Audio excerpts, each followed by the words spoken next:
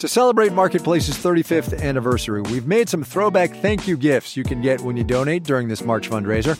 We took our old .com era logo and put it on a sticker, on a glass mug, a tote bag, and a t-shirt. No matter how much you donate, you can get a fun piece of Marketplace history. Check them out at marketplace.org/donate. These limited edition gifts are only available through March 22nd. Get yours at marketplace.org/donate. To celebrate Marketplace's 35th anniversary, we've made some throwback thank you gifts you can get when you donate during this March fundraiser. We took our old .com era logo and put it on a sticker, on a glass mug, a tote bag, and a t-shirt. No matter how much you donate, you can get a fun piece of Marketplace history. Check them out at marketplace.org/donate. These limited edition gifts are only available through March 22nd. Get yours at marketplace.org/donate.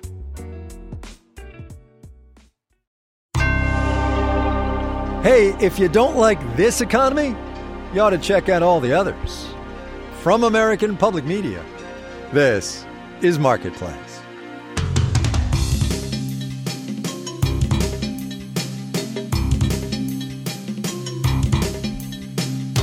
In Los Angeles, I'm Kai Risdell. It is Wednesday today, the 28th of February. Good as always to have you along, everybody.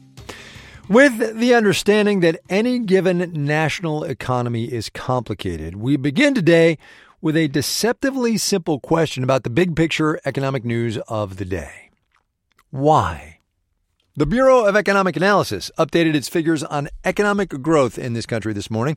Gross domestic product grew at 3.2%, annualized, of course, in the fourth quarter of last year. That is down just a hair from the first pass we got, which was 3.3%. But the relevant point here is this.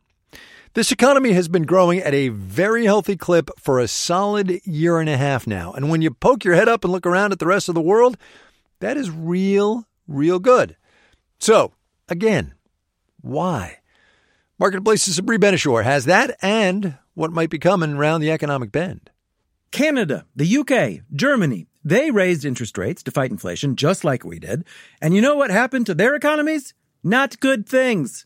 They've all faltered to the point where growth at the moment is running close to zero.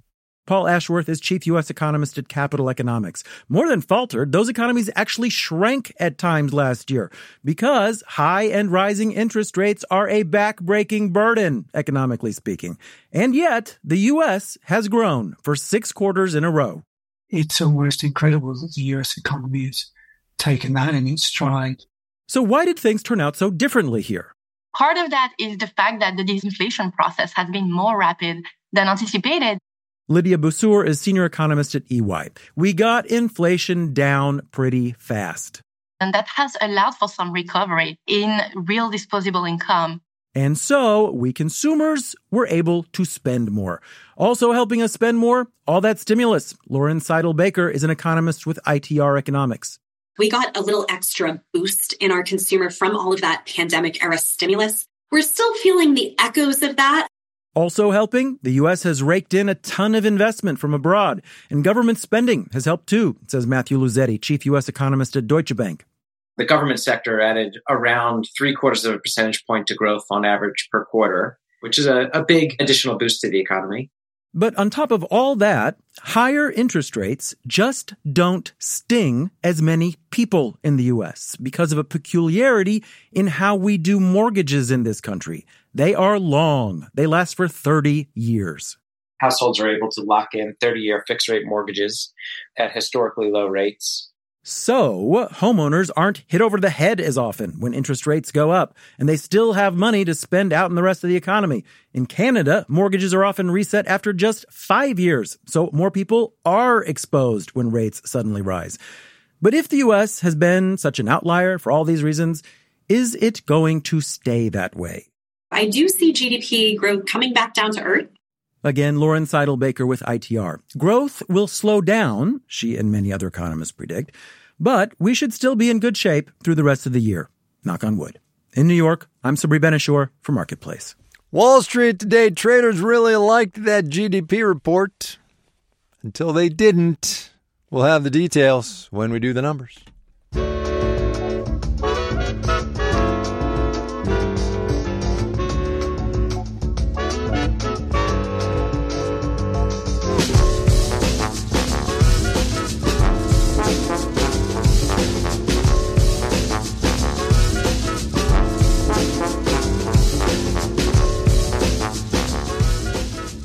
Yesterday on the program, Amy Scott and Matt Levin told us all about starter homes, which historically have been a nice entry point for a lot of Americans into the real estate market. More challenging now, as Matt and Amy's story pointed out. Today, we turn to another slice of American real estate, a newer slice to be sure, and one not without its challenges. Office conversions. On the face of it, post-pandemic, it just makes a whole bunch of sense to turn all those empty office buildings into affordable housing. It's happening in New York City, where the vacancy rate for rental apartments is just 1.4%, the lowest it's been since the city started measuring in 1968. The city has set up what it's calling an office-to-housing accelerator to help owners and developers who do want to convert office buildings get through what can be a cumbersome process more quickly. But as Marketplace's Samantha Fields explains, smooth sailing it is not. For about 50 years, 160 Water Street in downtown Manhattan was an office building. And from the outside, it still looks like one, a 30-story glass box. But by the front, there's a sign now leasing Studio 1 and 2-bedroom residences. Hi. Hey, Samantha. Yeah, how are you? Nice to meet you. I met Malik Hajar in the lobby a couple of weeks ago. He's a senior project manager of real estate development for the Van Barton Group, which owns the building. The building was built in 1971. Offices on the perimeter, cubicles right in the middle, carpet. The lighting wasn't the best. And so it definitely had an old office vibe. It definitely needed to be, revamped. We're going to take the elevator up here. Instead of revamping the offices, the Van Barton Group focused on a different market opportunity, housing. It spent the last 2 years converting this whole building into 588 high-end apartments. Right now, we are in construction mode. You can see we have our appliances that are in the unit waiting to be installed. This is one of just 4 former office buildings in New York currently being converted into apartments. There are a number of challenges that explain why it really hasn't happened so far. Arpit Gupta is at the NYU Stern School of Business. That includes the physical challenges of how to literally transform the space from one use to the other. It includes the cost both of buying a building and doing major renovations. And then finally, there are regulatory hurdles, which mean the rules may not be in place to allow such a conversion to take place. In New York today, only older office buildings in Midtown and Lower Manhattan are even eligible to be converted. That includes 160 Water Street. 2 years into construction, Malik Hajar says some of the lower floors are done, and a few dozen tenants have even moved in. This is a studio. There's a galley kitchen along the wall to the right when you walk in, a little table for 2, and a double bed by the big windows, which reach almost to the ceiling.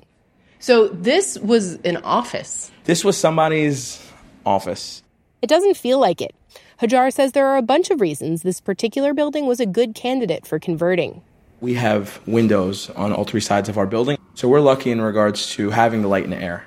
Though to get airflow, they had to replace more than 2,000 windows because when this was an office building, they didn't open, which is a requirement for apartments. Other pluses, the building already had high ceilings, wide staircases, and a lot of elevators. However, from the elevator to the window line, you're having these very long, 100-foot corridors that are just not going to get you the best kind of layouts. Remember, that's something Arpit Gupta mentioned as a common challenge with these kinds of conversions, finding a way to break up the long, dark floors of old office buildings. Here, they ended up basically cutting a hole and making a shaft in the middle of the building. Another challenge? Where do all my kitchen sinks and bathroom pipes go? Typically, Hajar says, on each floor in an office building, you have a men's room and a women's room in a central location, usually back-to-back on opposite sides of a wall. And maybe a kitchen. So if you want to turn each floor into 22 apartments, you have, 22 kitchens per floor and 23 bathrooms. The costs add up. It was definitely not cheap. And the apartments here won't be either. Studios start around $3,500 a month, and 2 bedrooms at around $6,000 a month. He says that's the only way the math works. If the city or the state gives us an incentive component, you can add more affordable units as well. New York does not currently offer developers tax abatements for office-to-housing conversions. That is on the table this legislative session. But for now, without it, all these offices are just being turned into more expensive apartments. I'm Samantha Fields for Marketplace.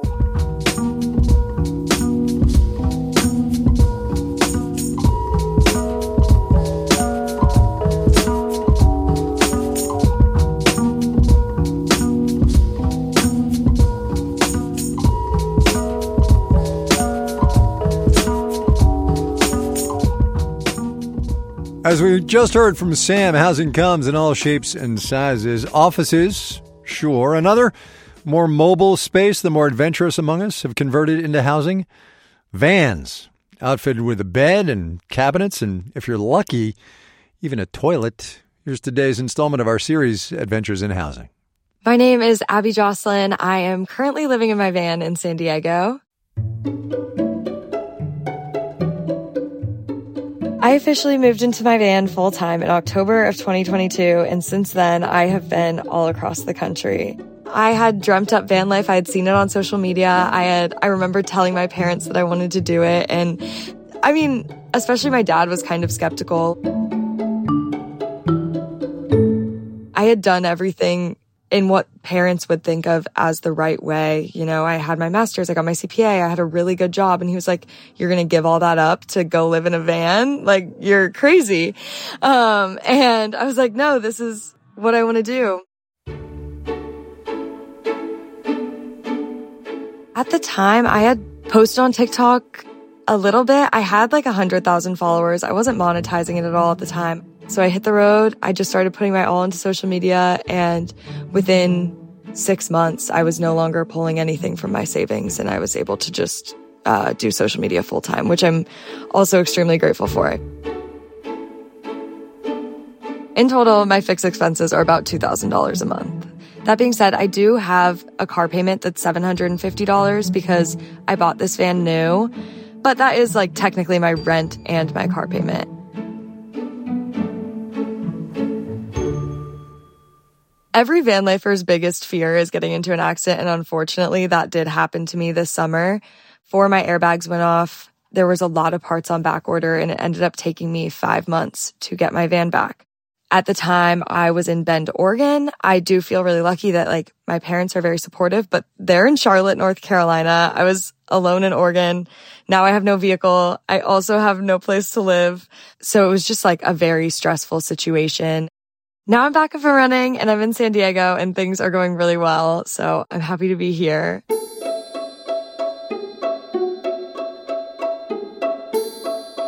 When I left, I had planned on a 1 to 2 year timeline. I was thinking that I was going to take a little sabbatical, probably after those 2 years, go back and get a normal corporate job again. And since I've been on the road for a year and a half now, and I have no plans of stopping. I can't imagine being done in 6 months. I feel like I haven't done everything that I wanted to do. But I think it's just as long as I'm happy doing it, I'm going to continue to do it. And once I'm no longer happy doing it, then I'll consider making other arrangements. Abby Jocelyn living life on the road right now in San Diego. Next month, though, who knows? Tell us, would you, about your adventure in housing? Marketplace.org is where you do that.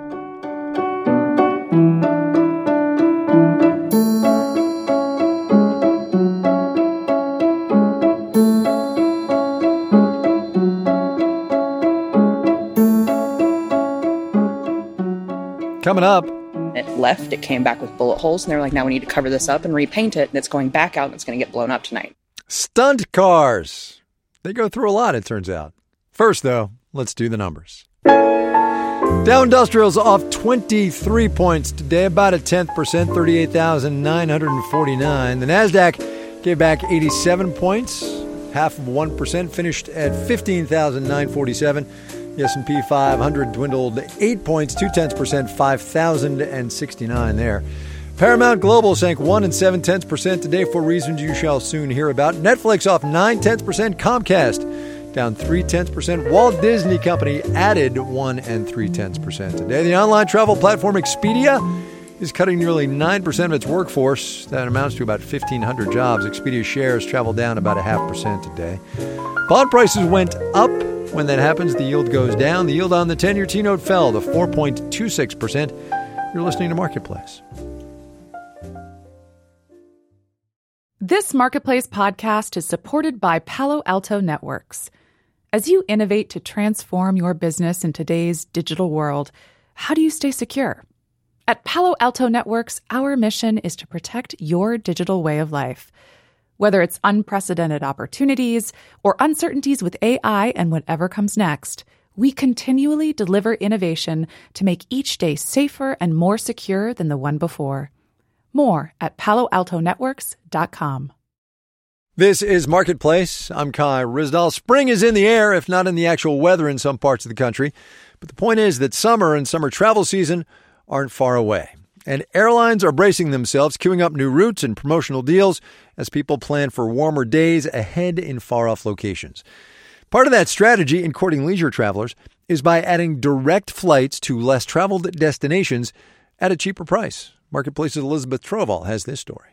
Thanks to remote work, many airlines are hitting a plateau when it comes to corporate travel, says Haley Berg, an economist with travel app Hopper. And that means airlines need to make up that difference in revenue on the leisure side. So airlines are adding direct routes that cater to vacationers, domestically and abroad. We've seen some low-cost carriers expanding shorter routes, like connecting Philadelphia and Pittsburgh for low fares, but also expansion of some of those international carriers into cities like Lisbon, Portugal, and Porto. They're looking for pockets of opportunity. Navina Luru with the University of Central Florida says low-cost carriers are targeting places major airlines ignore, so they can be the only game in town, which can potentially generate more revenue than what a major city will generate. Right now, those new routes are being rolled out for cheap. So a family who would have driven between Philly and Pittsburgh may choose to fly on a promotional fare. The family saves a lot of money and gets there in 3 hours. But in a couple of months, they're so used to this direct flight that even if the price becomes a $50 more, they will continue to use this because now they're used to it. While the hub-and-spoke model isn't going anywhere, the focus on less traveled routes has been lucrative for low-cost carriers, says David Slotnick with the travel site The Points Guy. There's a new airline, Breeze, that just started flying in 2021. And their whole idea is to basically just connect random city pairs that don't have any nonstop flights between them. For the most part, they've been pretty successful. He says it shows people who travel are still price conscious. And there's more to the world than New York, London, and Paris. I'm Elizabeth Troval for Marketplace.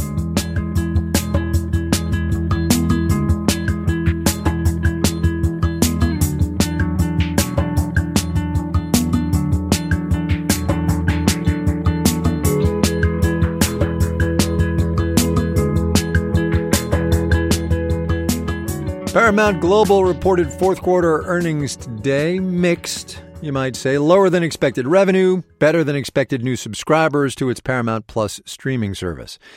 We mention that because that company has been the subject of some acquisitions rumors lately. Paramount and Warner Brothers Discovery have been in what are now said to be stalled talks, though other potential buyers have also been circling, because its recent struggles to sell enough ads and meet investors' profit expectations notwithstanding, Paramount is a player as the streaming wars tend toward consolidation. Marketplace's Savannah Marr has more now on what makes a good match in that highly competitive business. Streaming is in an awkward spot, with a crowded field of services struggling to turn a profit and grumpy consumers cycling through increasingly expensive subscriptions. We're not in equilibrium right now, says Michael Smith at Carnegie Mellon. The equilibrium can't be 10 different streaming services where I can't remember which one has Big Bang Theory. That's where consolidation could be a good thing.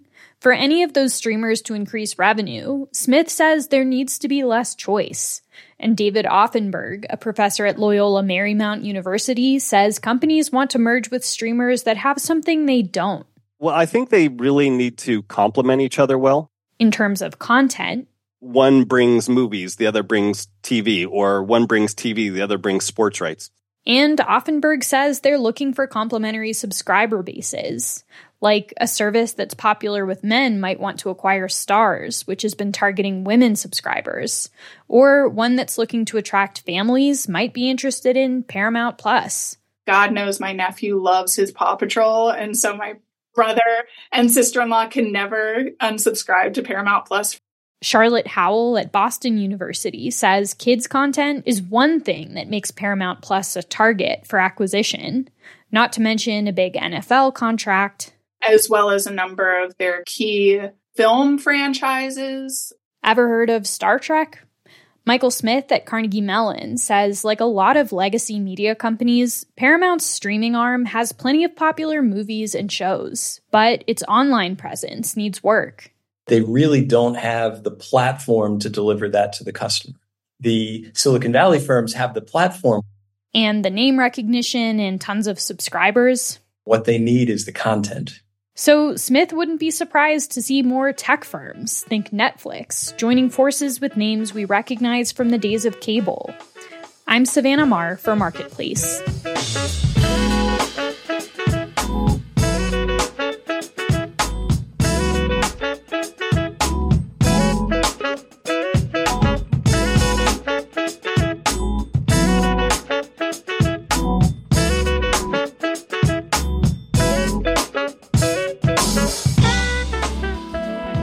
Given the dollar amounts at stake, low tens to medium high hundreds of millions of dollars, there is not a thing that shows up on a movie screen that somebody in the production process hasn't put a ton of thought into. Set design, costumes, hair and makeup, lighting and sound, everything, including cars. By the time a car or a truck appears in a film, there have been layers and layers of production happening to get it ready for camera. Makeup for a vehicle, if you will. Producers might need NYPD cruisers for a crime show set in New York, or maybe there's a scene set in the 1980s that calls for a vintage beat-up station wagon. A company in Norcross, Georgia has just what you need. From WABE in Atlanta, Marlon Hyde paid a visit to Cinema Vehicles. In the belly of Cinema Vehicles shop, Andy Servin is working on a shiny black Model T. It's one of those old-timey Fords with a small windshield and tires that look like they belong on a mountain bike. Even though it's 100 years old, it still starts. Servin flicks a few switches behind the steering wheel. Servin is a mechanic here. He's the kind of guy who is more comfortable with his head under the hood of a vehicle rather than in front of a microphone. Servin is no stranger to this business. Back when I was a kid, watching my dad create Eleanor kind of gave me the path to get into loving classics and loving anything. Eleanor is a classic Mustang from the 2000 film Gone in 60 Seconds. Cinema Vehicles built it for the remake of the movie starring Nicolas Cage. There's Eleanor. Servin says his specialty is older cars. Antiques like 1920s and on. I mean, I worked on 1910s. I've worked on pretty much anything gasoline powered. Servin is part of a team of 7 that creates the vehicles here in Georgia. There is also a Hollywood facility. He works here alongside his dad, the general manager, and Ron Servin says they often take on some specialty builds. We've done everything, including building spaceships. So it's there's really no limit. I mean, if it's going to be on the screen and they can dream it up, we'll figure out how to build it. Part of the shop is an enormous warehouse that stores vehicles grouped by decade. Ron Servin says the right vehicle can make or break a scene. There might be 15 cars from 1920s running around a block to make it look like a street scene, so they've all got to run and drive and, do what they do. It can cost up to $100,000 to build up a single vehicle. When Hollywood production stopped because of the strikes, work here also slowed down. Now, with productions back in swing, it seems like every movie needs a car. Chaos. Absolute chaos. Tina Wall does a little bit of everything for the shop, and she says she likes the chaos. We do have more stuff coming in. So it's been a change of pace, a change of dynamic, and I've thoroughly enjoyed it. Her job is like costuming for cars and trucks. Imagine the typical movie scene where a car gets shot up and then explodes on a remote stretch of highway. Before that, Wall might remove the gas line, strip the car of all flammable material, and drain all the fluid.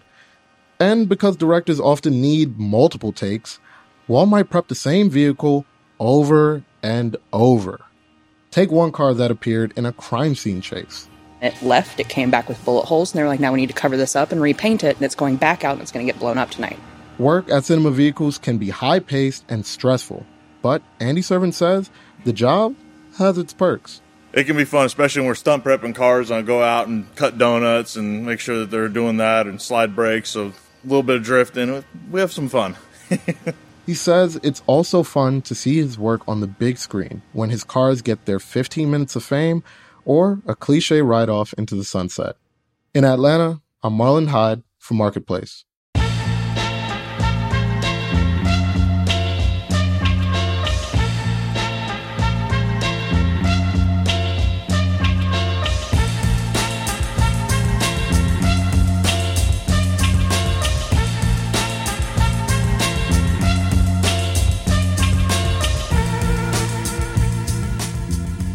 This final note on the way out today, in which Wendy's, the burger chain, says it didn't mean what its CEO said and tries to explain what it did mean, I think. In a conference call with investors this month, Wendy's CEO Kirk Tanner said, and this is a quote, "Beginning as early as 2025, we will begin testing more enhanced features like dynamic pricing."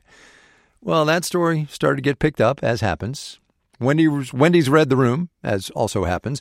And today the company gave a statement to the Associated Press that read, in relevant part, Wendy's will not implement surge pricing. Surge and dynamic, not exactly the same thing.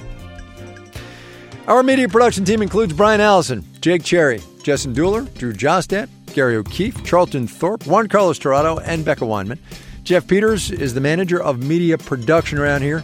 I'm Kai Risdall. We will see you tomorrow, everybody.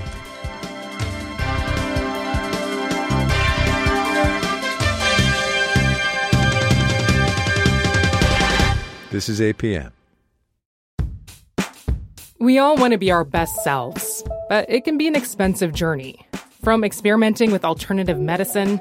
I was working with a natural, holistic nutritionist and never really thought about the cost.